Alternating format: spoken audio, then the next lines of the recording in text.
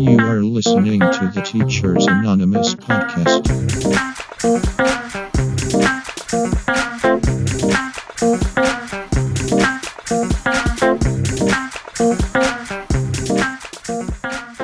What's up, y'all? Welcome to the Teachers Anonymous podcast. It's your boy, Mr. Red, here with... I'm Teacher A, in the building. Let's go. And we have for our guest today... Oh, Miss Red. My wife, Mrs. Red. So, listen, y'all, it's been a rough couple of weeks. We're going through a lot of shit right now, aren't we, TA? Definitely been heavy. Definitely been crazy. It's definitely been taxing since we've been on quarantine. It's just been hitting left and right. 2020 has been something serious. I don't know if this is the pause we needed, the reflection we needed. Because after a storm is always a beautiful rainbow. So I feel like 2021 is gonna be up. But it's just been something straight out the gate. And I felt that way about 2019, but then 2020 happened, and I was like, oh, okay. I guess we're still riding downhill on this roller coaster.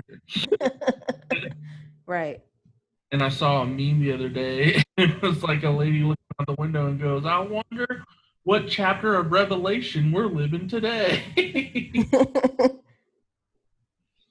Right. It's just been crazy. It's really been crazy. Yeah. So it's a tough topic. I don't know where to start. Honestly, we can just, I guess, start with what's going on, so gosh, how long ago was it? 2 weeks ago, a man by the name of George Floyd was confronted by a police officer over a fraudulent check. $20 bill. A fraudulent $20 bill. It led to an altercation, which ended up with George Floyd on the ground, handcuffed, and the officer kneeling on his neck. And a video surfaced of him screaming, I can't breathe, and calling out for his mama. Eventually, he lapsed into unconsciousness and was dead before the ambulance arrived. They pronounced him dead at the hospital.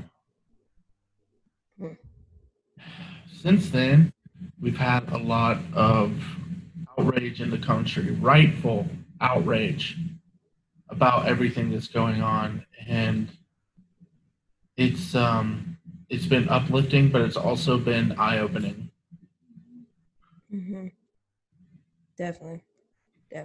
I think that George Floyd was just the tip of the iceberg, because the movement has been protesting for the longest. We've been protesting and out here since Trayvon Martin, since, things like that. The whole Trayvon Martin case where a man blatantly killed a young boy with Skittles and a Arizona in his hand. Was killed. And it's crazy because now we're in 2020 and it's the same cycle. Rodney King happened years ago, and it's the same thing. It's the same kind of concept. And it's like, at this point, we had to elevate our voices. And I think George Floyd really opened more eyes because of, it really was the truth. It really was. It wasn't like, oh, he's a thug doing this, and this. And, those perceptions like that like to be thrown and into these situations. It wasn't like that. He was handcuffed. Yeah. He was he wasn't resisting. No. And it's just scary. It's terrible. Yes. And the reality of the situation, going back to Trayvon Martin and all the protesting that has been happening, what's sad, I guess, is that a lot of people in other communities don't recognize that this protesting has been going on for so long. Yeah. We've been living in a secluded, non-reality life that it's not been happening, and they just think it's coming out now. And the thing is that we keep moving from one death to the next because there's so many that happen.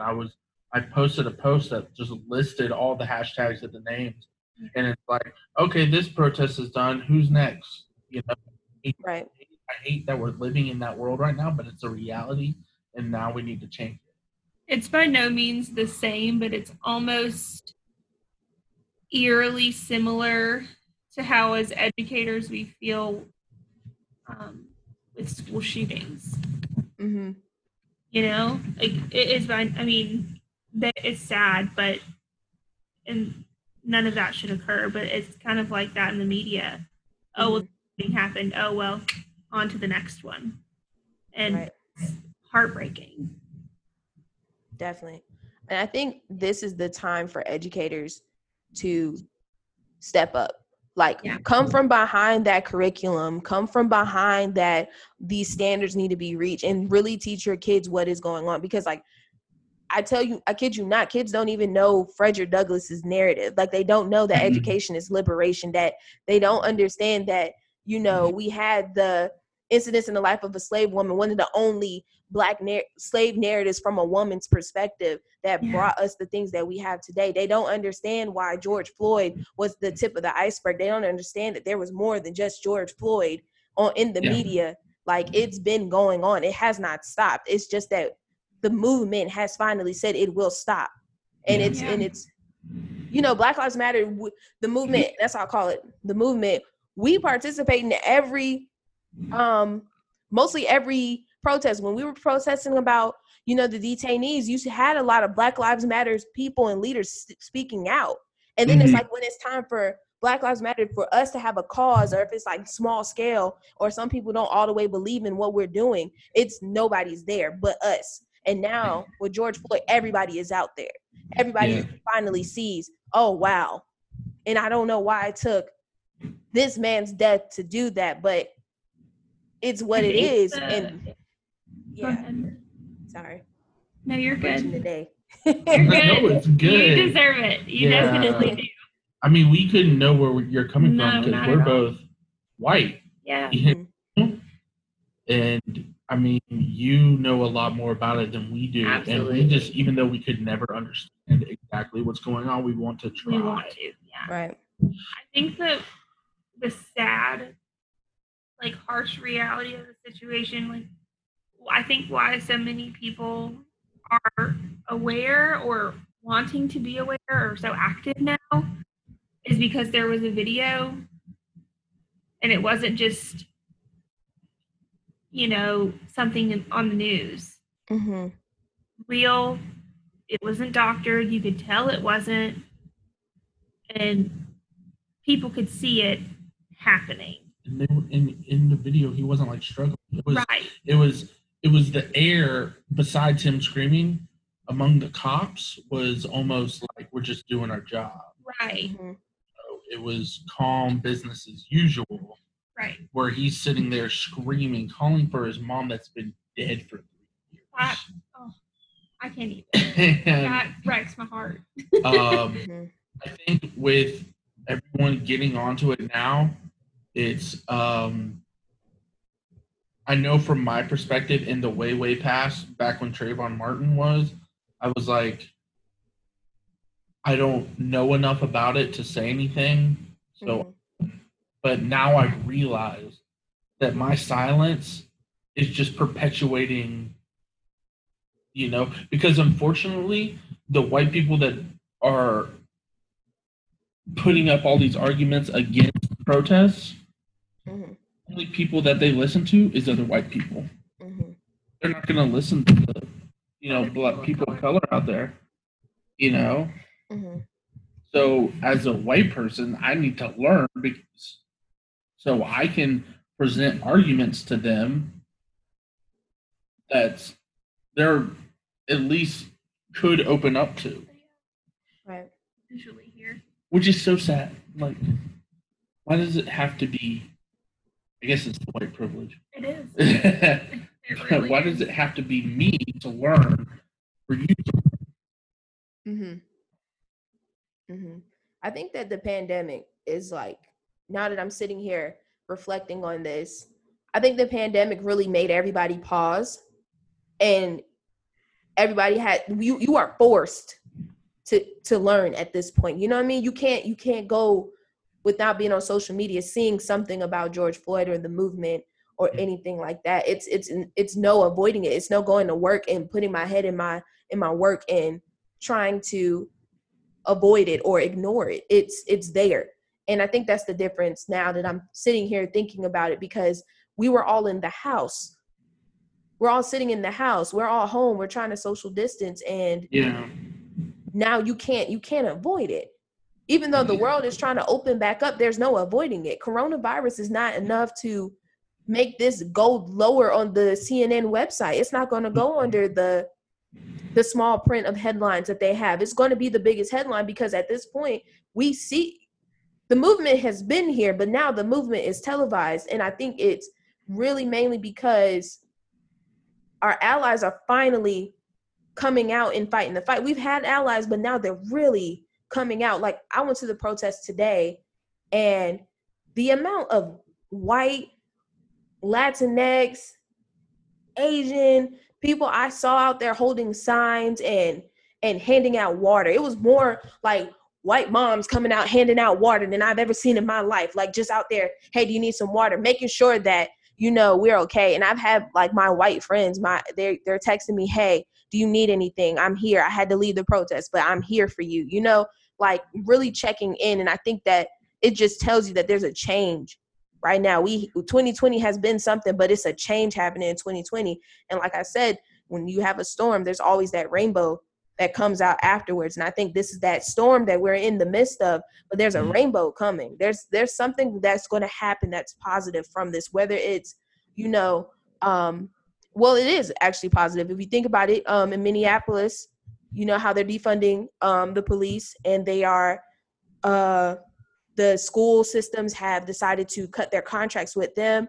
New York is taking some of the funds for the police department, and they're putting it into minority communities, hopefully stopping gentrification and trying to build these communities back up so that Black people finally own the spaces that we owned before.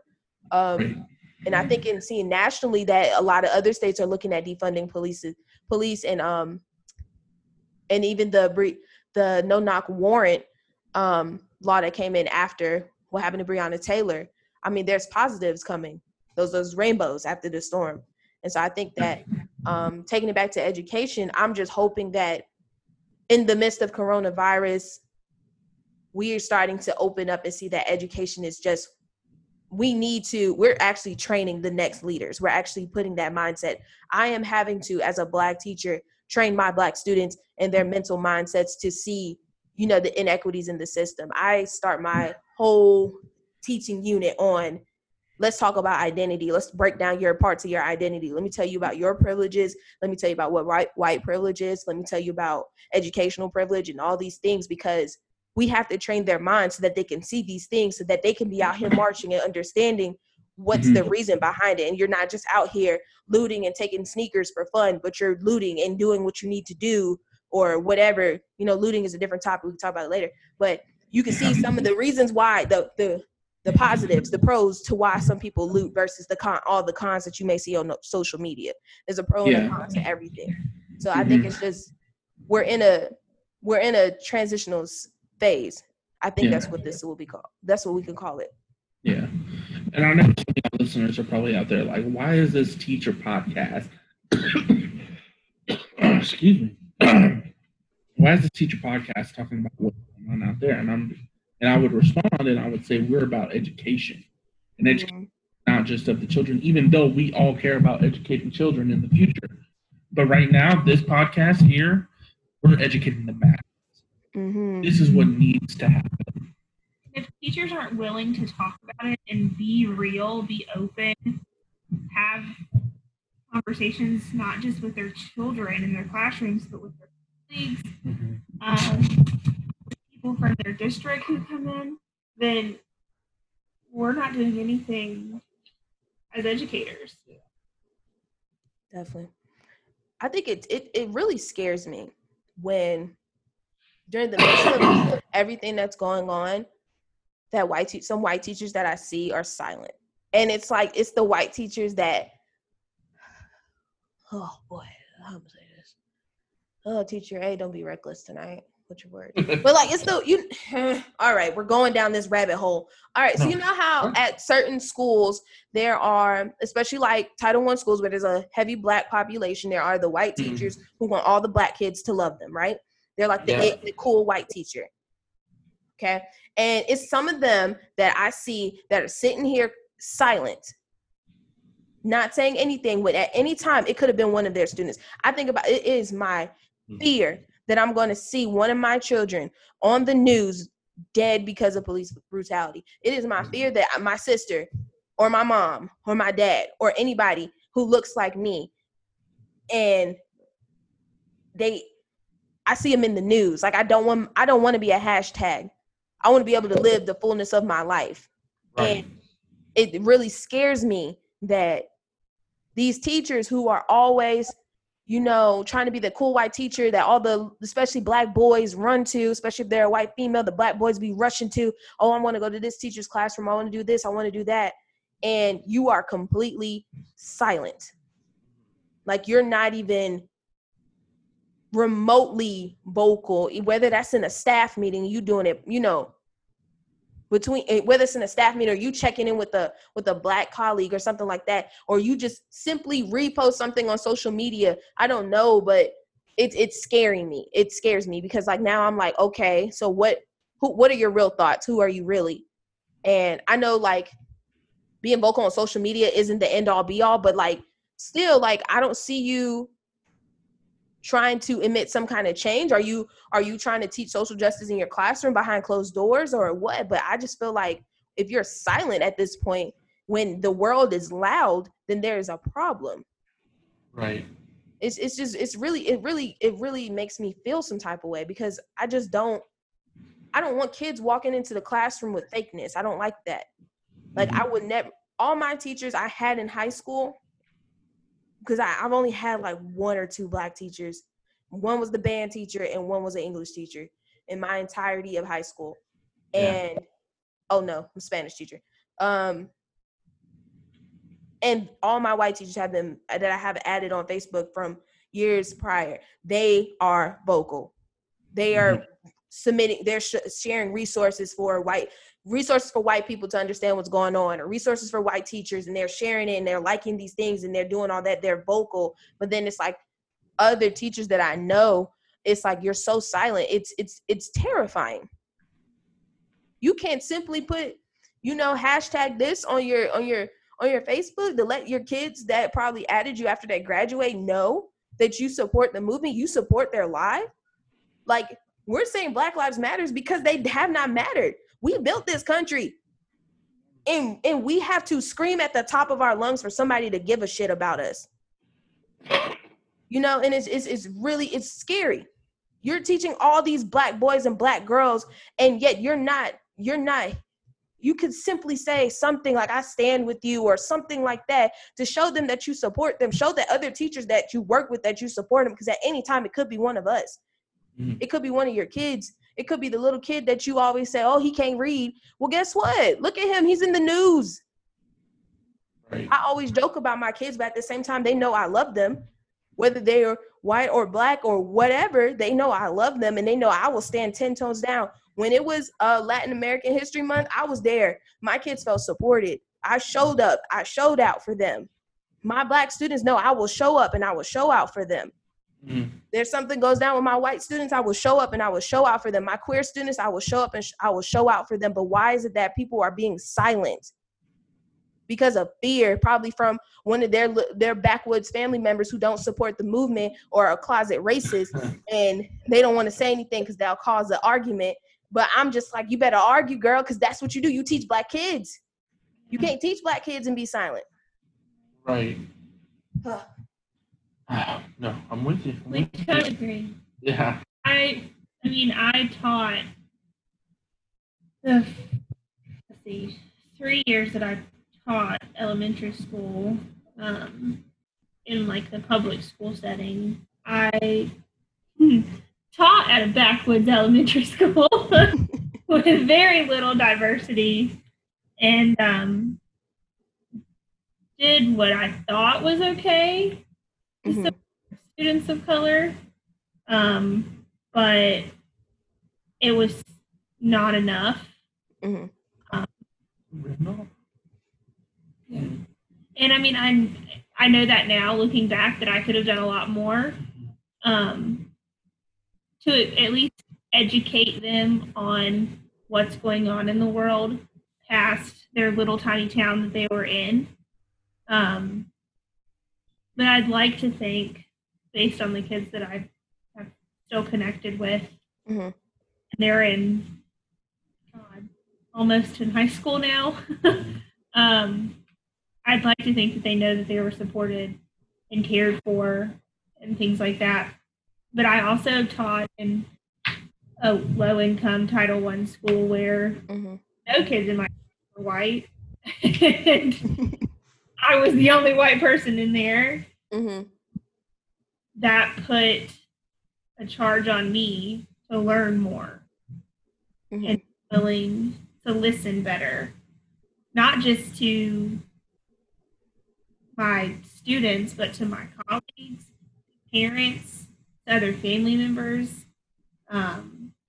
Because, I mean, culturally, everyone is different.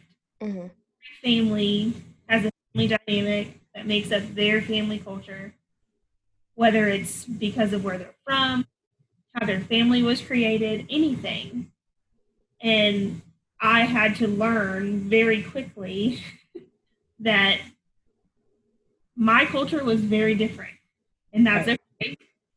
And I had to take it upon myself to try and correct and not fall into these biases that I don't necessarily want to admit that I had.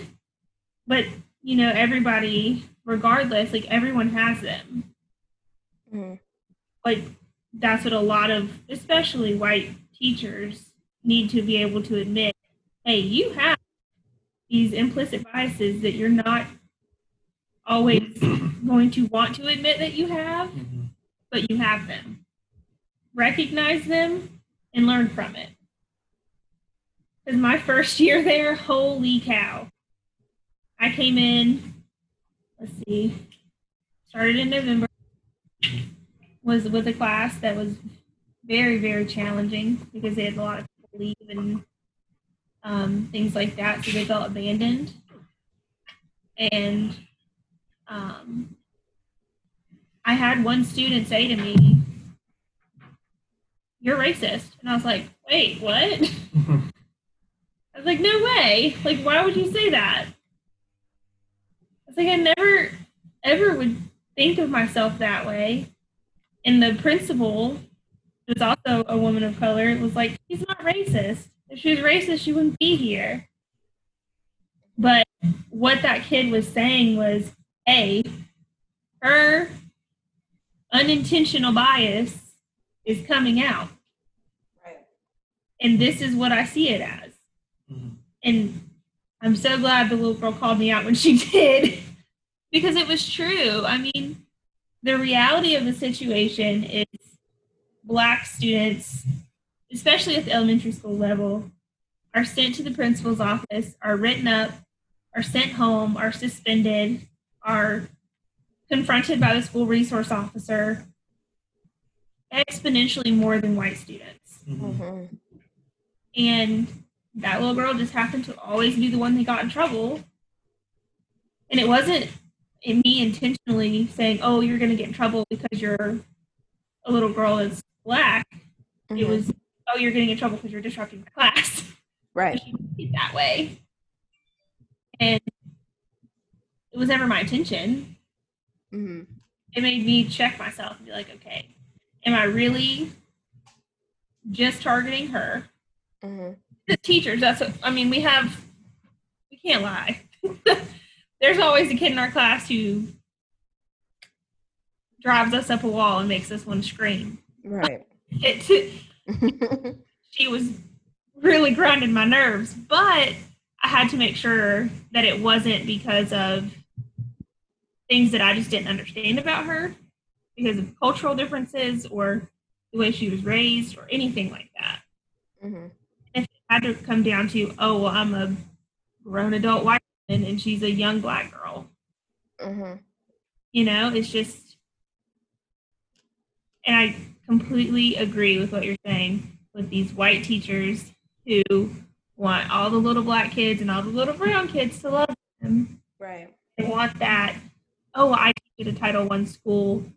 I'm awesome. Like, pat me on the back. I'm like a savior. And they're like those quote unquote woke people. And I'm like, oh no, you have so much to learn. Right. It's like the the people who go on mission trips sometimes and they'll have like the pictures with all the Black kids and you're just like, well, dang, okay, yeah, go ahead. And then you really know who they are and they're just like, nah, you just did that to show. Right. And that's exactly right. I mean, I saw something on, I think it was Instagram the other day, and it was like, if you can go on a mission trip and love and hug and, you know, play with little brown boys and little brown girls and little Black boys and girls, Mm-hmm. you need to be able to stand up for those little brown boys and girls and Black girls and boys here. Mm-hmm. Like, that's it. You have just as much of a conviction to do that here as you do anywhere else. That's it. That's the word. And I think I appreciate both of you for listening and opening your mind. Like I keep saying education is liberation, but it's truly liberation. And it's not just about equality. It's not just about like, it's a freedom from not feeding into the things that we were taught and that we were told that this is right and this is wrong. And I think that, you know, as teachers, we have that power to really liberate our students' minds, because I, even as a Black teacher, have to catch myself because I am hard as hell on little Black girls. I am rough with them because I am one. You know, I see myself in them. I think about how my mom and my grandma were always on my ass. You need to succeed in school. You need to do this. You need to do that, you know? And like, I would do that to my kids. And I had to take a step back and be like, you can't be this harsh on them just because of who they are. And you have to take a step back and think about my personal privilege. Like, some of us Black folk, we do have privileges that we need to think about. There's more than just the Black and white, or, you know, like the race or ethnicity thing. You have class and all the other things that can make you privileged. And we as teachers, we definitely have to check ourselves. Like, I think about the many amount of times that a principal is called to my classroom, and it's very rare that I will call a admin to my room. And I do that because I don't believe in immediately punishing you. I'll call them very rarely, but at the end of the day, I'm gonna talk to you like you're an adult, and I'm gonna tell you that there's other ways than me just going running straight to admin. And that's why kids respect me a little bit more, because I don't just run straight to admin every time they sneeze different in my classroom, you know, or if they say a bad word, I'm not gonna be like, admin, get out. Like, I'm not doing all that. Like, I have to give you spaces and give you ability to make a mistake, but not get the harshest consequence, because that's what this world is. A Black man can, you know, drive with the suspended license, right? Or something. Well, suspended license is kind of really extreme. I don't know. He can, I don't know. He could steal a bag of chips, right? Some 50-cent chips, because he's homeless and he doesn't have food, and he will get, you know, this many days in prison, whereas somebody else can do it. Or, you know, whereas as the leniency we give like school shooters, like some of their sentences should be way harsher for, you know, shooting up a damn school versus a man going to get a bag of chips getting 30 damn years and sitting in prison for the rest of his life. I don't believe in these things that we're doing, and then we do it in the classroom. And that's why a lot of Black students sometimes don't feel comfortable with their white teachers, because sometimes you get the young ass white teachers coming into these Title I schools like, I'm about to save the damn day. And then they get in there to get into the reality and the harshness. And it's not just the Black kids acting the hell up. It's all the kids. You're scared as hell. Like, I don't know what I'm doing. Roller coaster look on your face like, holy shit, what I get to. Right. And you're calling the assistant principal on little little Dominique in the back all the damn time, and you're the ops. Like, I'm not gonna feel comfortable with you because you just gonna snitch on me every time, and you're just perpetuating the same thing over and over. I do one thing, and I'm getting the most extreme consequence. Slaves did one thing that the slave master didn't like, and they got their ass whooped in front of everybody. They were killed. They were castrated, and I think that's the thing that we need to pay attention as educators. And if you're listening to this and you want to be an educator, that's something you need to look into. Check yourself, check your bias at that damn door, because you have to understand who you are. What's good, y'all? It's your girl, Teacher Ed, and I just want to say thank you for listening to this week's podcast. Now, it's a lot going on in the world, and now is the time to implement social justice lessons into your classroom. Make sure you do the research, do the work, because education is liberation, and now is the time. But before I go, and before I let you continue on the podcast, I just have to stop and say, rest in peace to Breonna Taylor, Ahmaud Arbery, and George Floyd. Rest in peace to all those who lost their lives at the hands of police brutality. To the Black community, we hear you, we see you, and we are with you. Thank you all for listening to the Teachers Anonymous podcast. Now let's get back into the show. I can't sit here and be hard as hell on these Black girls and then give the Black boys all this grace. No, Black women have it harder than probably a lot of freaking demographics in this country, because people forget about us. We forgot Breonna Taylor was a hashtag until Black women had to step up.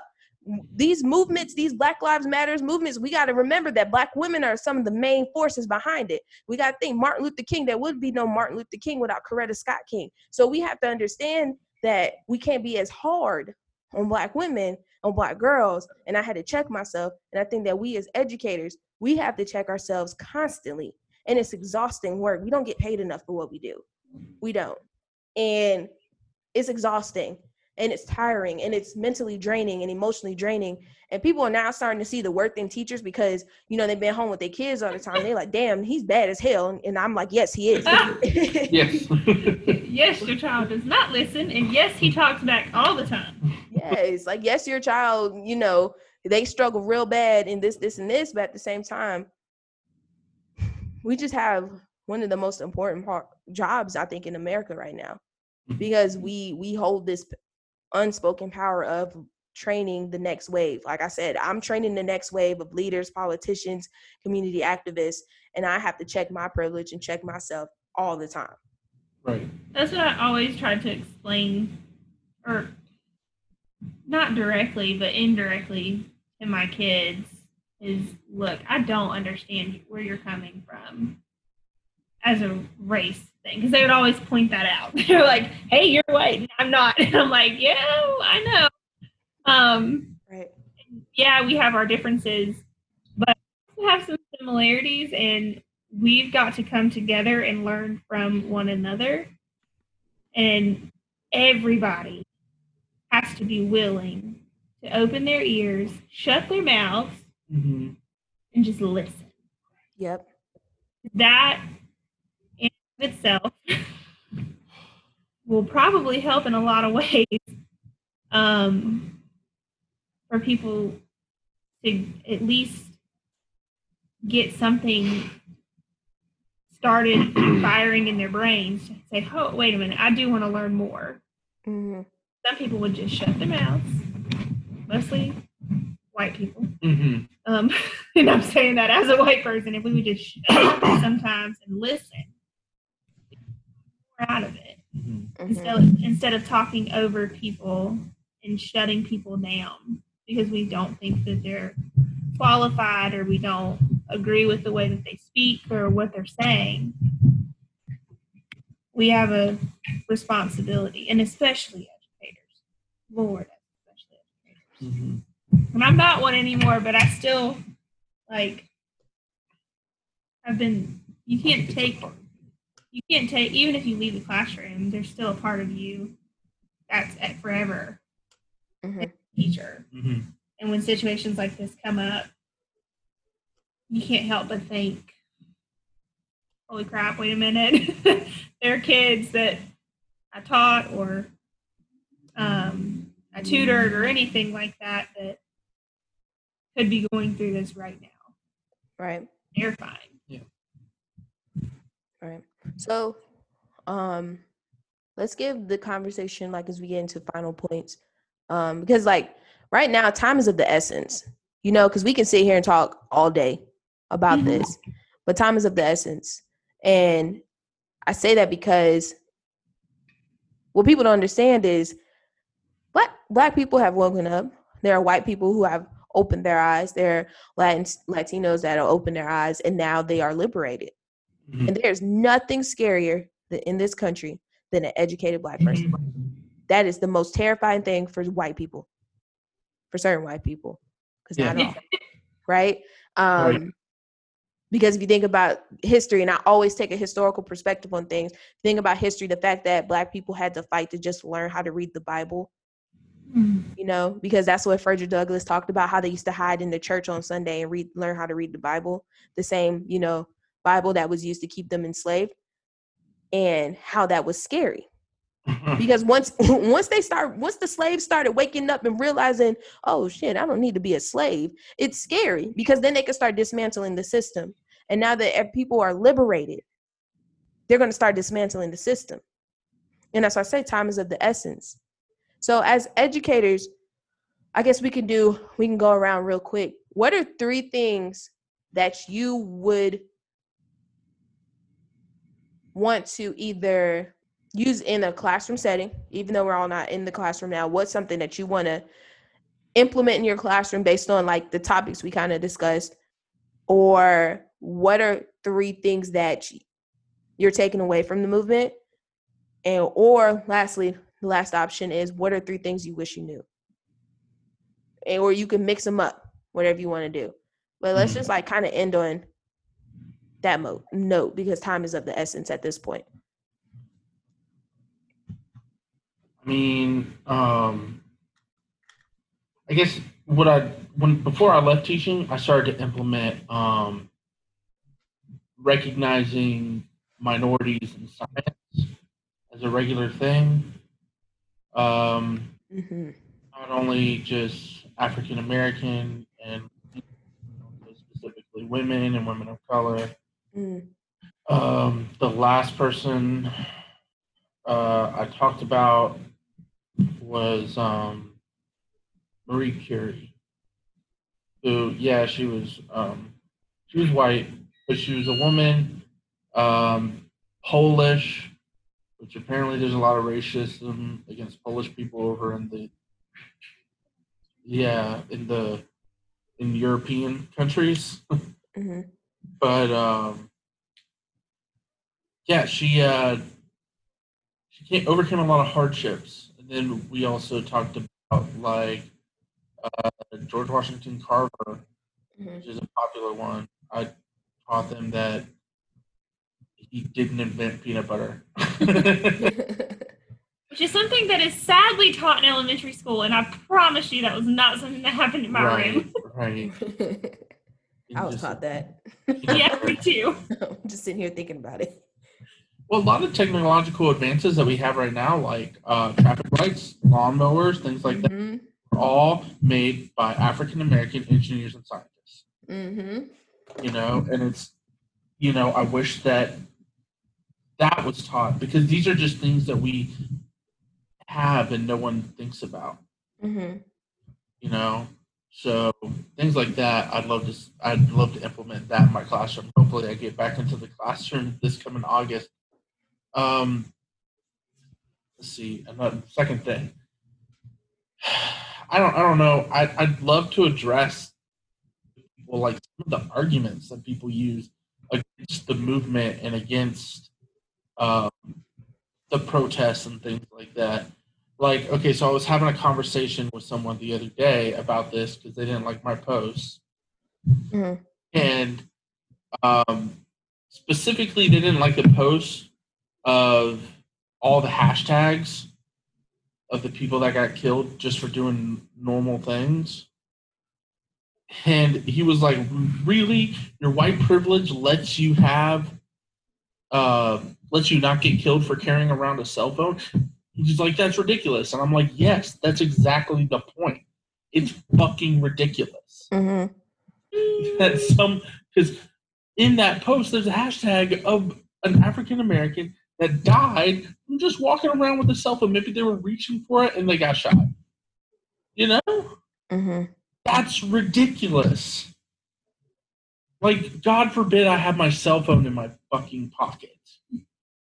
So, let's see. Another one. There's no racism anymore. You're stupid. So let's move on from that. Let's see. I'm not racist, or racism will always be there. That one's annoying. So why fight it? That's my least favorite. There will always be racism, so why fight it? And I'm like, there will always be individuals who are racist. Mm-hmm. Fighting against what everyone should be fighting against is you can't fix individuals, but you can fix a system. Mm-hmm. Systems are for. They're to make sure that all biases and things like that are not present. And if they are, then we adjust them. Mm-hmm. So right now, no, we are not fighting against people as individuals. I understand there are black cops that are out there, standing in line, and they will fight with you and say, I'm not a bad cop and stuff like that. And like, I understand you went into the police force to cause a change. Mm-hmm. That starts with admitting that the system is broken. And there are white cops out there that are like, well, I'm a white cop. I'm not racist. I would never do that. It's just a few cops. I'm like, that's the problem. Mm-hmm. Any cops that do this, So again, I'm not attacking your individuality. I'm going after your system. Mm-hmm. Another thing that I hear people quote a lot is Martin Luther King, and I love him. He's awesome. He's great. Cut me off. Tell me I'm wrong. But was he killed before the Civil Rights Act was enacted? 6 days after the Civil Rights Act was completed. He was killed. 6 days before. 6 days before it was completed? Yeah, there was a 6-day long riot after he was assassinated, and that's when the Civil Rights Act. All right, so let's honestly talk about that. Mm-hmm. It took Martin Luther King first getting shot and killed for the Civil Rights Act to get no. Second of all, and this, again, correct me if I'm wrong, I feel as if they enacted the Civil Rights Act as a compromise. We're going to fix some of this stuff. And it was a great act. Don't get me wrong. It fixed a lot of things. It did not fix everything. Yeah, exactly. It's just like what we're doing now with certain states trying to mediate the situation and kind of soften Black voices again and tell us basically, all right, Black people, go back to what you were doing, get the economy back running by, changing things and giving us false narratives and false hopes. And I think that's what happened before, the movement that we have now, because, it kind of, the protests and stuff died down for a while. And it was like the movement was still there, but it's like we died back. And I think now, like, it's like those riots again, except I don't think this is going to stop. No, I don't think so. And, it's going to keep going. For me, it's just, I think that, and finally 3, I think what I'm going to start doing is making sure that my friends, because I have, oh God, I'm going to sound like one of those people. I have a lot of friends that are Black. Mm-hmm. As TA can profess, I just want to tell them that they matter to me. Mm-hmm. I make sure I reach out and say, hey, you matter to me. Whatever you need, I support you. Mm-hmm. So, and you can attest, I texted you and told you you mattered to me, and I think that's something that has to continue for the media kind of, I don't want to say fizzles out because I don't think it will completely, but the harsh reality of the times that we live in with social media is everything is like a trend. Mm-hmm. And things happen, and then they are big for a while, and then the next thing happens. So that thing that was originally so important Mm-hmm. falls out. Like the big thing used to be coronavirus, and now it's this. Coronavirus is still going on, people.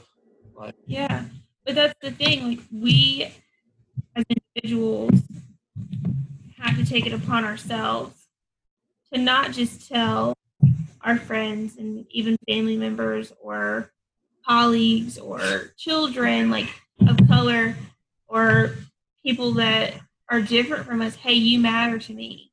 Not just based on race, but based on disabilities and abilities and, just the fact that they're people. different people who are part of the LGBTQ plus community. Like, we have to take it upon ourselves, everyone, to say, hey, you are important to me. Mm-hmm. When all of this, when the dust settles and we're just at home by ourselves, picking up our phone and saying, I really feel moved to talk to somebody tonight and tell them they're important, just because it's something that's popularized on the internet. Mm-hmm. Definitely. That made me think about a couple other things that people throw at me when I have these debates. One of them is there is no inequality anymore. I'm like, okay, so you believe in equality, right? Tell me how our incarceration rate, the majority of it is African American. How is that? How does that show an equal justice system when America is a majority white country? Mm-hmm. There are more white people in America than there are people of color. Of course, that's changing, but current as it is, then the system should reflect that. They tell me what about black on black crime, and I would be like, well, what about white on white crime? Statistically, it shows that you are more likely to kill someone of your own race than anyone else. So that means nothing. White people kill more white people than any other color. And the reality of it is when, and correct me if I'm wrong, but from what I've been hearing, there are people and organizations and groups and community members, when there is black on black crime, which I think is a really kind of, it shows the gentrification of our society. Mm-hmm. There are places and people and community groups that are already binding together to try and fix that. Oh yeah, definitely. That's why gangs were originally created. Yeah. To keep their community, like OGs, not the new stuff we got going on, like my age. I'm talking like OGs, like the gangs were historically created to build up their community. So if you look at older like Bloods and Crips, they used to make it sure like kids were able to go to school safely and it wasn't a lot of violence. They would tell the young kids like, hey, like you don't got to do this. Like it was a lot of that before what we have. And I was at a protest today, and they talked about how Black people, we've been taking care of ourselves for a long time. We didn't have police. We didn't have police officers coming into our communities trying to keep peace. We did it ourselves. And that was through gangs. That was through the Black Panthers. That was through a lot of the organizations. Like a lot of communities, when you have like high crime rates, they have neighborhood watches and they have like older people who've been in the community. That's why it's so important a lot of time for like a Black person to settle into a community and kind of like watch it build up.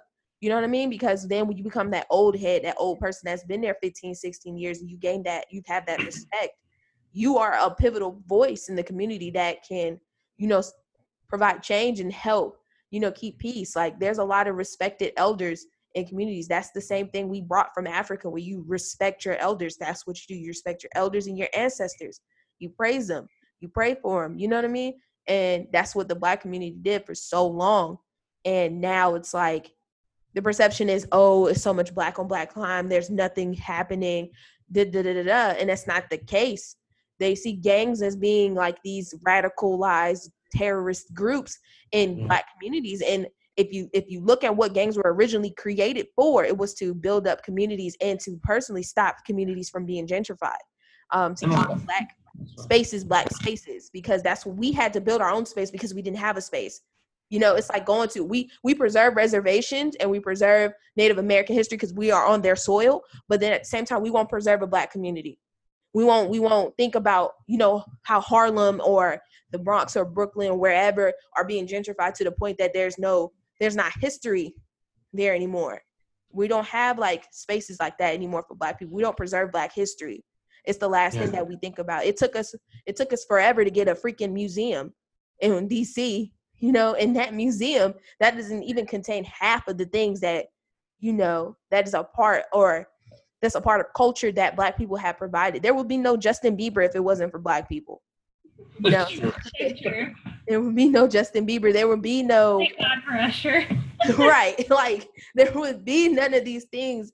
And it's just these perception that it just takes me out. And I'm very big on the media. Like personally, as we talked about the news, I would love for black people to start like creating our own news network that becomes a major station that is on every cable. Even if you have basic cable, it's there. And we have BET, but BET sold out to white people at one point, and now finally we got it back. But only thing that BET likes to show right now is Tyler Perry, and I'm sick of Tyler Perry. And I'm sick of watching his shows right now, but I want something more meaningful, like impactful, like bringing back black television shows that were for younger students and younger kids. Like, why don't we have those shows where I grew up, where it was a diverse group of kids on TV? Like the most diversity we have is Steven Universe and Craig of the Creek. Like we don't have. I remember watching Nihao Kailan and all the other Maya and Miguel and all the other shows like that. We have BET, but we don't use it. We don't televise HBCU football games and sports games. We don't televise. We don't sit here and have like spaces for just like a black journalist to come on and try to get a job. Like we have to create these spaces for ourselves because they're not there. And it's just a lot. Like we keep percepting that, oh, gangs are this or black on black crime, but shit, like we not talking about who is shooting up these damn schools. Is it black kids? No, it's little white pissed off boys. It's pissed off little white boys shooting up these schools. Like I am scared of that shit. I have told my kids, soon as I hear a pop in the school, I'm in my silver Kia. Y'all gonna have to climb up. We're gonna get in the trunk. We're gonna have some hanging off the phone. Like I'm not playing with this shit. Like that scares me. And my kids have said that. They said like Miss Teacher A, I'm gonna drop my name. Miss Teacher A, like, we have a lot of black kids here, but then we have that one white kid that we scared of because he carrying a book bag around the school. And I'm like, yeah, I'm scared too, because it's game over. I will be gone. Y'all will just see, all y'all will see is my little dreadlocks running down this hallway because I'm not with it. But we're scared of black on black crime. Okay, out of nowhere. I am Damn, Timothy. And see, I've taught at those schools where, who knows what could have happened, because it was in backwood country bumpkin towns where kids had guns at young ages and big deal. And there was a lot of division, and some of it wasn't always overt. Mm-hmm. You could tell the minute a parent came in for a conference, oh, wait a minute. You bring up something that is any semblance of progressive, they're going to flip on me real quick.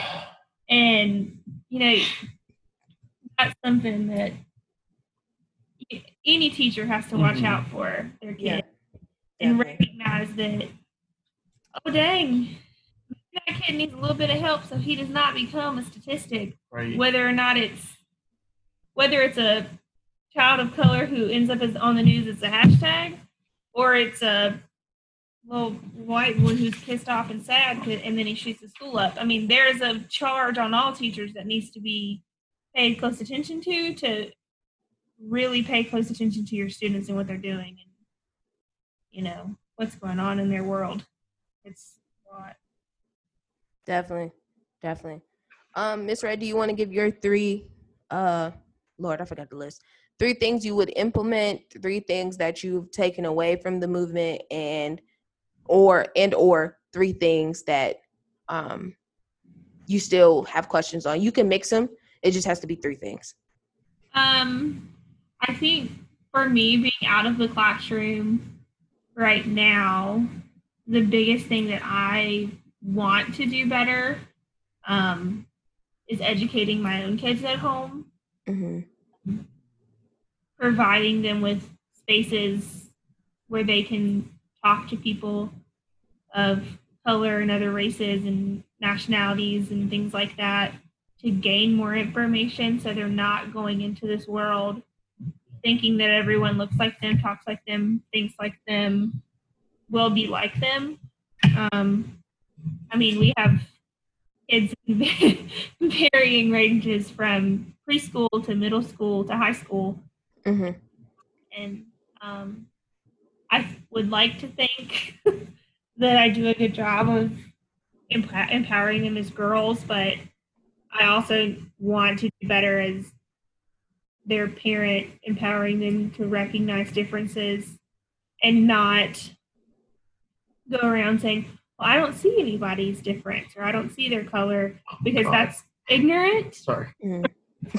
And a horrible thing for me to do as a parent, to tell them not to recognize their differences. It reminds me of a poster that it had on, it was split in half, and on the side it says, if you can't see color, and it was a bunch of gray. And then on the other side, then you can't see the problem. Right. And that's the thing, like,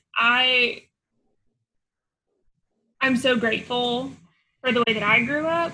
And my parents definitely could have done a lot more, but I mean, I didn't grow up in the best neighborhoods or with a bunch of money or anything like that. And that's what I tried to explain to my students. Like, hey, we're similar in some ways. Like, I know how it feels to be without money and not have brand new shoes and, you know, have that struggle on a socioeconomic level, but I know nothing of your struggle as you individually. But no, one of the main things is teaching my children at home that differences are okay. You need to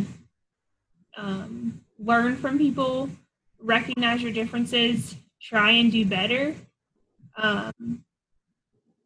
And I mean, I'm trying to have those conversations with my kids who can understand it. And with our little one, trying to expose her to things like different TV shows and different books that we read at night and different toys that she plays with, to not just be blonde hair, blue-eyed Barbies.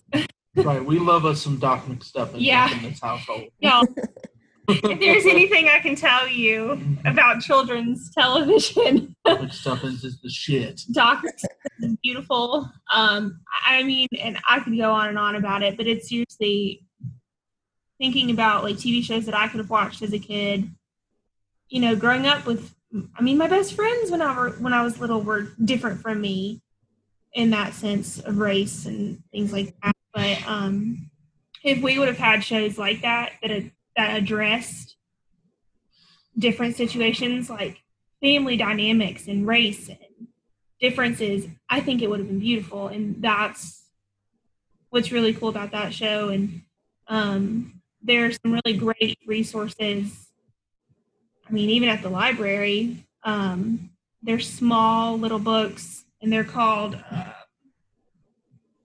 we have one on Maya Angelou. I think they're Little People, Little Passions, or Little, I don't know, it's something like that. But it basically, it's basically just books about different people in the world. The ones we have are Frida Kahlo and Maya Angelou, and we have some inventors and some scientists and, you know, important people in the world and things like that. But trying to expose her to people who are different and recognizing that at her age, she does notice. She may not be able to verbalize that, because if you ask her, hey, what's different about this person? She's like, they're a boy. I don't know. Like she, I mean, it's kind of this like blissful, like, oh, I don't know, because she's just happy all the time. But exposing her to that now, so she knows, hey, it's okay that I'm different, and they can still be my friend, and I can still support them and love them, and use my voice in a way that amplifies and encourages someone. That's so, because I mean, even though you were able to connect with them on some level. When I was teaching, at a Title I school, the only difference was it was more Latinx than African American Title I, and I couldn't connect with them. I couldn't say, hey, I was poor too. Like, I know what it's like to have no money to go days without eating, you know? And the thing is, I grew up in a conservative, upper middle class household. Oh, Jesus. Shit, man. I for a country club, y'all. I was bougie as fuck. I think. So I'm out here and I'm like, how will I reach these kids? You know? And the thing is that they don't care. They just want you to be real, but they want you to recognize. And I had to go through, check my biases, not try to be like this cool white hip hop, white savior thing. I was just, and I used to play tennis. You know, I played tennis for my country club once. Yeah, I'm bougie, whatever. You know, but I would call myself now of like I'm currently a rehabilitating biased racist. I mean bigot. I mean honestly, because I grew up in such an extremely conservative household. It's changed in the past, and both my parents have gotten a lot better. And just trying to wake up a little bit. Nice. But me and my sister, we're out here and we're like, shit, this world is nothing like we were taught. Which is hilarious for me to watch on the outside. And, you know, I had to go through the motions of learning that, oh, hey, some people are gay and that's okay. Oh, hey, like, if people want to be trans, then let them be trans. Like, is it hurting you? No. Like, hey, your black friend is more likely to get killed by a cop than me. Which is, again, like, if you're going to throw statistics at me from black on black crime, here, let me throw some back at you. Like, why are black people more likely to get killed by cops than anyone else? Yeah. You know, of course, fun fact, Asian Pacific, like, Islander people are less likely than white people to get killed by cops. Statistically. I don't know what that is. That may be like one of those, like, population. No, I think maybe, like, you know how Asian people are always smart, like that's the biased racist thing. Yeah. So maybe there's a stereotype going like they could never do anything. They're harmless. I don't know. I'm not Asian. I apologize if I'm sounding racist. I'm so sorry. And it's not my place to say. I was just reading off statistics that I read. So I don't know why. It's not up to me to interpret. I'm talking. My bad. I think that right there, I mean, the first thing that I have to make sure that I'm doing, like I said, is taking care of my children at home and them. That yes, it's great that you have Black friends. Yes, it's great that you have Hispanic friends or Latinx friends. Yes, it's great your friends are Asian or whatever. And yes, it's great you accept everyone, but making sure that they're aware of the history, making sure they're aware of reality, what's happening right now. That's the first thing. And I've, started having conversations with my youngest every night at bedtime and things like that. So that when she is old enough to really have a conversation, that we can have one. Right. Because I guess this goes into my second thing is like being able to check and recognize my white privilege. Like and teaching my children that, you know what, yes, we are female, and yes, there's some really crappy things that we're handed as women, regardless. But, you know, we have to use our white privilege to and build other people up and not use it for our benefit. Right. Use it for other people's benefit. Let's get one thing straight about white privilege. It's not saying that you did not work hard for what you earned. It's just saying, given the same circumstances, that the only thing that was different between you and another person was your skin color, the person with the darker skin color would have to work even harder than you. Yeah. And that's the thing. Trying to recognize that I do have that and learning more about it and learning how I can use that in a way that's positive for other people. You know, reading some more books, talking to more people, not just shying away from, you know, communicating that or communicating what I'm feeling. That's one thing. And then I guess the third thing, let's see.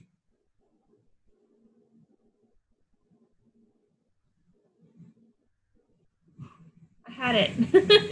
No, I'm sorry, I talked. It's my fault. Oh, so I guess my thing is that if I ever were to go back in the classroom or go back into education as a whole, I kind of wrote it off for a long time just because of some personal stuff and some bad experiences. Not with my students. They're amazing and Never the students. they know that I'd go to bat for them in a minute. But I needed some time away. But what I really would want to do differently is amplify their voices, their families' voices, having them come into the classroom and speak and share, the opportunities for them to see books and videos and things with people who look like them, sound like them, or from where they are, and not just saying, oh, well, you know, I'm a cool white teacher, let me use this cool fun clip from, you know, some song, reach them, letting them speak on what's important to them, what they're passionate about, things like that, providing them with books and things that are diverse in literature and not just, you know, spending the month of February talking about it, because that's something that I'm guilty of. I mean, I thought when I was in the classroom I was doing something great because every day, all along, probably a little bit into March, because time management was not my strong suit, but I provided them with some time to do some research on people that they were interested in. And, you know, I thought, oh, I'm doing something great because, you know, I'm telling them, no, like, pick somebody different. Like, don't just pick what everyone would expect you to pick. Pick somebody new. And I mean, I learned a lot during that time, but being able to provide them that space and that opportunity throughout the school year, and all the time, I think would have been a lot better. And then providing family members a time to share their voice.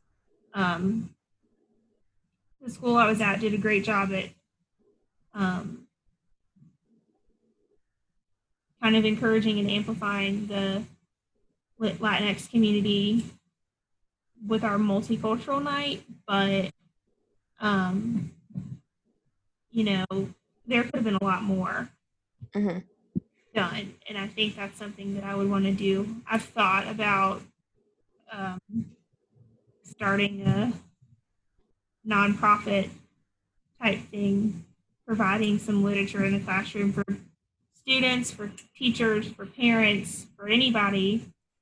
But But that's kind of, I don't know, what's been on my heart throughout all of this.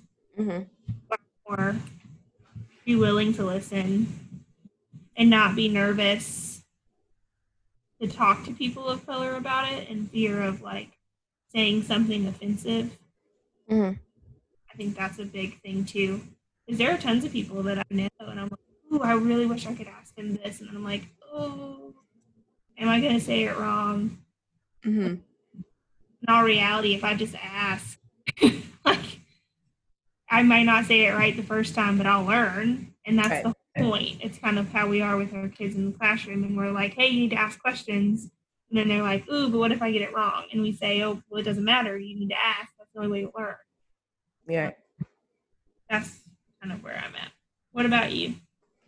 For me, my 3 things. 1, I am going to implement or try to be a leader of change within my school. I think we lack spaces for Black teachers, teacher of color, to just have a safe space to sit and talk. So I want to implement like affinity spaces at my school. I've kind of been like low-key the DEI facilitator that's been trying to say things that other people won't. So I will call you out on your shit. And I am trying to make sure that I do that. Because I need to stop trying to hide behind being the young new teacher. Like, that shit is overwhelming. And I do more than just teach these kids and make a great yearbook. Like, I'm more than just that. And I want to make sure that I'm implementing or leaving some sort of change. So I want to implement like affinity spaces where, you know, at a staff meeting, we sit with the people who look like us and we have these harsh conversations. And I need my white teachers to check other white teachers. I need my Black teachers to maybe check a Black teacher who's not, you know, in the right mind state. So that's one. That's something I'm already I have my email drafted, ready to go for my principal. I just needed to get through, you know, grading papers and do what I need to do. 2, definitely being more like, I'm vocal about things, but I want to be more. I want to, like I've been saying, I want to talk my shit, and I'm gonna talk it. And I want to advocate a lot for this system, the education system, because, you know, it's crazy that I never would think I would, you know, I never thought I'd be a damn teacher. Like, I never thought that this would be what I do and what I'm passionate about. But I am going to talk my shit for teachers, because, especially our teachers of color, because we have just such a power that we need to have exposed. And I think people are starting to see it.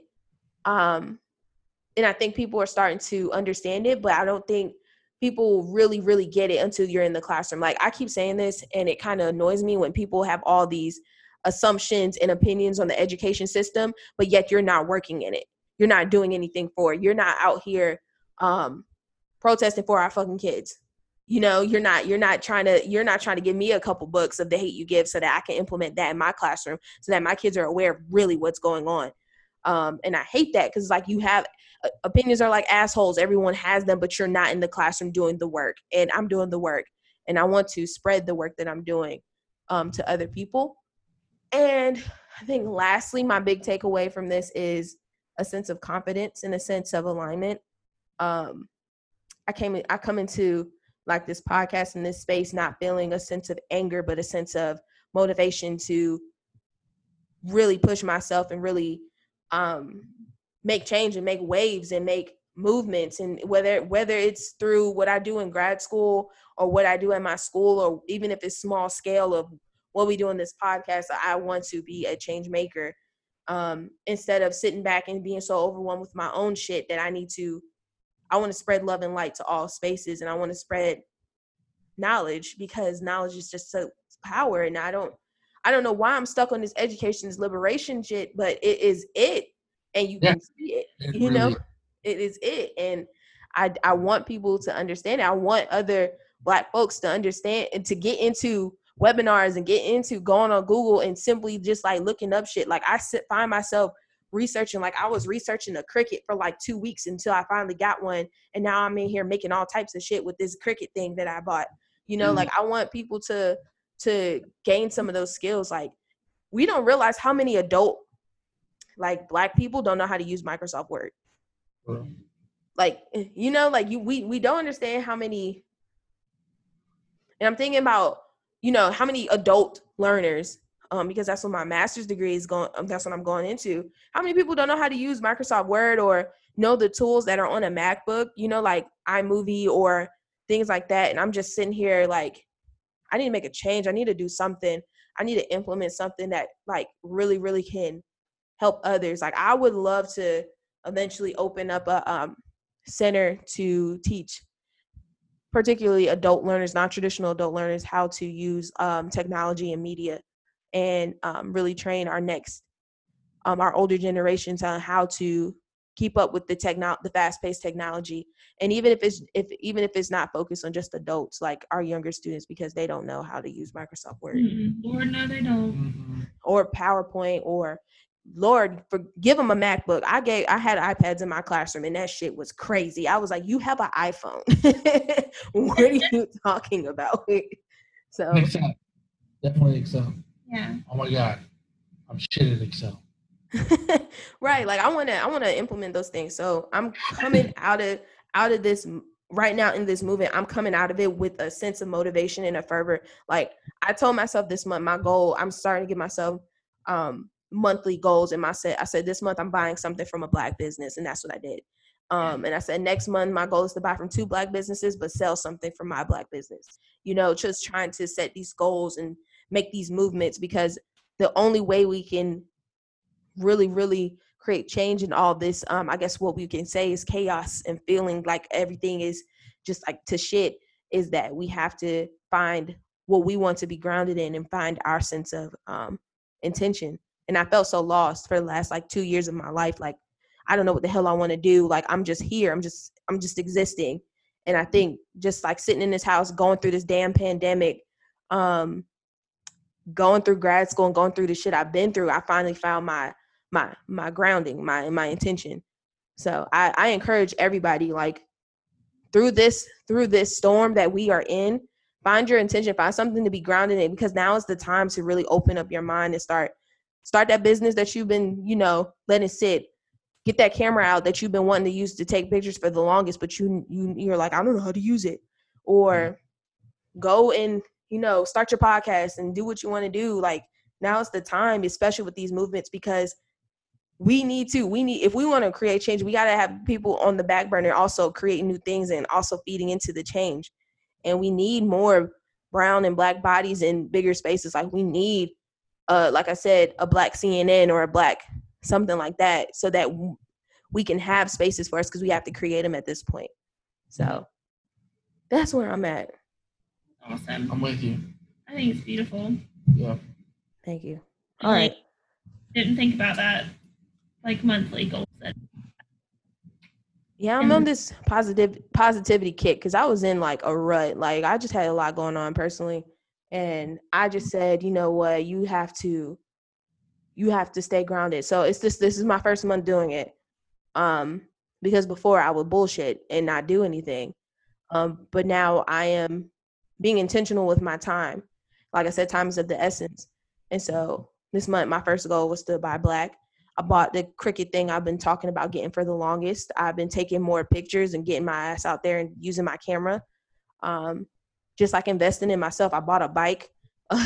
So I've been riding a fucking bike up and down the road. But, you know, just doing little things like that. Yeah, hopefully I don't get hit by a car. Just doing little things like that kind of like set these intentions and setting these things. Because I'm always telling my kids, set an intention for the week when you get into my classroom. So why am I not doing the same thing? You know? Right. So, okay, let's get into nerding out, because, it's late. And I know everybody, I technically have to work, technically. Only one day to get up and drive somewhere tomorrow. I get up before you and don't start with me. So let's quickly go through, what are we nerding out, or what's something we're going into the week with, like what's an intention for the week, since we are talking about intentions. You want me to start? What are you looking at me for? You go first. Me? Well, I mean, a couple things I've been nerding out about. One's League of Legends. I've been playing League of Legends again. Mm-hmm. Love it. Don't have anyone to play with. Hate it. People would play with me. because I just like cheesing and normals. And if you don't know what that means, teachaholics, it means that just like goofing around and losing a lot. The other thing is I was in a really dark place earlier on. I came to my weight loss, and now I have a lot more support, and I'm in a place moving forward. We're working on it. We're losing weight slowly. So that's what I'm nerding out about. Oh, let's see. What I want to record a video for my YouTube this week. Good shit. Who's next? I'll go next, I guess. Okay. So the quarantine hasn't really been that different for me in the sense of not going anywhere. I go to work every day like normal. Tattoo parlors are open. You should get a tattoo. But I'm trying to be a little bit more intentional with like thinking about what I'm gonna do as far as like future business plans. And like organizations that I want to get involved with and starting and nonprofits and things like that. And currently, I don't really talk about it a lot, but I like sew and do other crafty type things. So I'm going to try and get back into it. Out of like researching that stuff that I can make. I've actually got a thing planned with my cousin in July to sell some stuff that'll hopefully motivate me to get started again. Yeah, it's really weird, and it's funny because people are like, oh, a lot of kids nowadays and millennials don't know how to do these basic life skills, but that's something that's been kind of like my calm down time to myself. Do anything. And I really enjoy it. It's kind of like an old lady thing to do, but I like it a lot. So I'm going to try and get back into that this week. I guess that's kind of like my goal, is to be a little bit more intentional with that.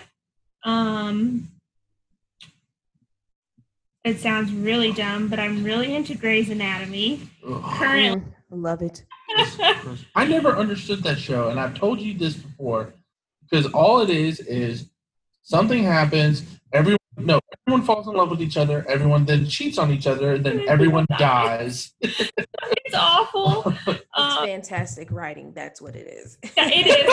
Oh, Shonda Rhimes is beautiful. I love her. She makes me sad on a daily basis, but it's great. I have been watching it, I guess, since the quarantine started, because I watch it while I work. And right now I'm in season 8, and I know you're not even at the tip of the iceberg. I know bad is coming. About halfway through, and spoilers are everywhere on the internet with stuff. So I kind of know what's coming, but I can't stop watching. And then I have another show that I'm anxiously waiting for the next episode to come out. Doc McStuffins season 4 is already out. No, not Doc McStuffins, though we love that a lot here. It's called For Life, and it's based on real events. I don't know if you've heard of it, but it's about a guy who was incorrectly incarcerated, I guess is the right way to say it. I don't know. It's Jamie Foxx, Jordan, isn't it? I don't think so. What am I thinking of? Just Mercy. Oh, yeah. Yes. But this show, the character in it is a guy named Aaron. He ends up becoming a lawyer while in prison and like fighting for a retrial and things like that. And it's interesting because of what's going on in the world right now. Like, I was watching a little bit before all of it happened, like kind of, got big. But it's just, it opens your eyes to things that I didn't even know was going on. And it makes you think about a lot of things like that are systematically wrong with the world. Mm-hmm. So it's a great show if anybody wants something new to watch. Grey's Anatomy, for life, they're awesome. I've been watching Bones, yeah, all sorts. I think I'm gonna re-binge Grey's Anatomy. I don't know if I want to do that to myself, but I think I am. Oh my gosh! I think I'm gonna start from the beginning. I've seen every single episode, and I probably know line by line because I'm a Shonda Rhimes stan. I have her book. I have applied to work at Shonda Land several times. Let me tell you what. Y'all are killing me. I just got done watching the episode where Meredith was like asleep the whole time, and she dreamt that it was another world. Mm-hmm. And then I guess the one I'm on now is when Lexi wants to confront Mark and tell him that she loves him, and I like heartbroken. Oh God. And then there's like an affair, and I just, it's a lot to take on emotionally. Like, you don't realize how much a TV show will take out of you. You get so invested, and I'm probably going to start from the very beginning and go to where it ends. I think they're going to have at least another 2 more seasons out of that. If Law and Order SVU can be on here till fucking like 2029, I feel like Shonda got it, because Ellen Pompeo is one of the highest paid actresses in television.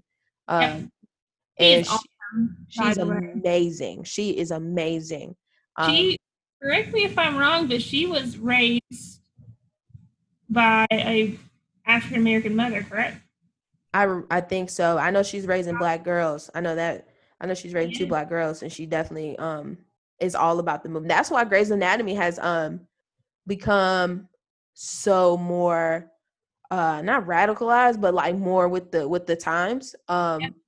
You need to, once you finish Grey's, you need to watch Station 19. Station 19 is like that too.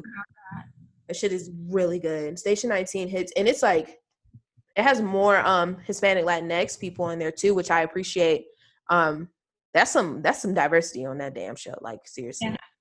Yeah. It definitely, like, I know there's this episode coming up where Grey's Anatomy talks about police brutality and race, and I'm eagerly waiting for that episode to hear more. I'm just gonna watch Bones. How do you watch this show? It's terrible. It's beautiful and wonderful. Criminal Minds, Tiger King. I just finished that shit. Carol Baskin.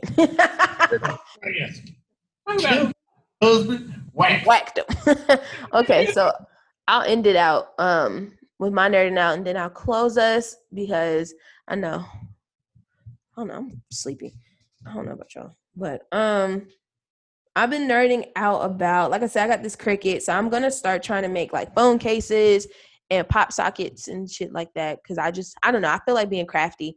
So that's what I've been doing. Right now I'm watching 13 Reasons Why. It was a good buy, and everybody's getting one, so everybody's gonna be making their own shirts. But I was like, I can make some damn pop sockets. I got the Cricut Joy, because the other one is like a car payment. The other one is 2 something, and I was like, oh hell no. Do not get this shit from Michael's. Go to Walmart. I did not realize the stuff at Walmart is way cheaper, like the supplies and stuff, the vinyl and everything you need. So I'm gonna start making like little stuff like that. So everybody's getting a homemade gift this year because I bought this shit and I'm gonna use it. So that's one thing. And then I'm watching season 3 of 13 Reasons Why. I don't know. I have mixed reviews on 13 Reasons Why.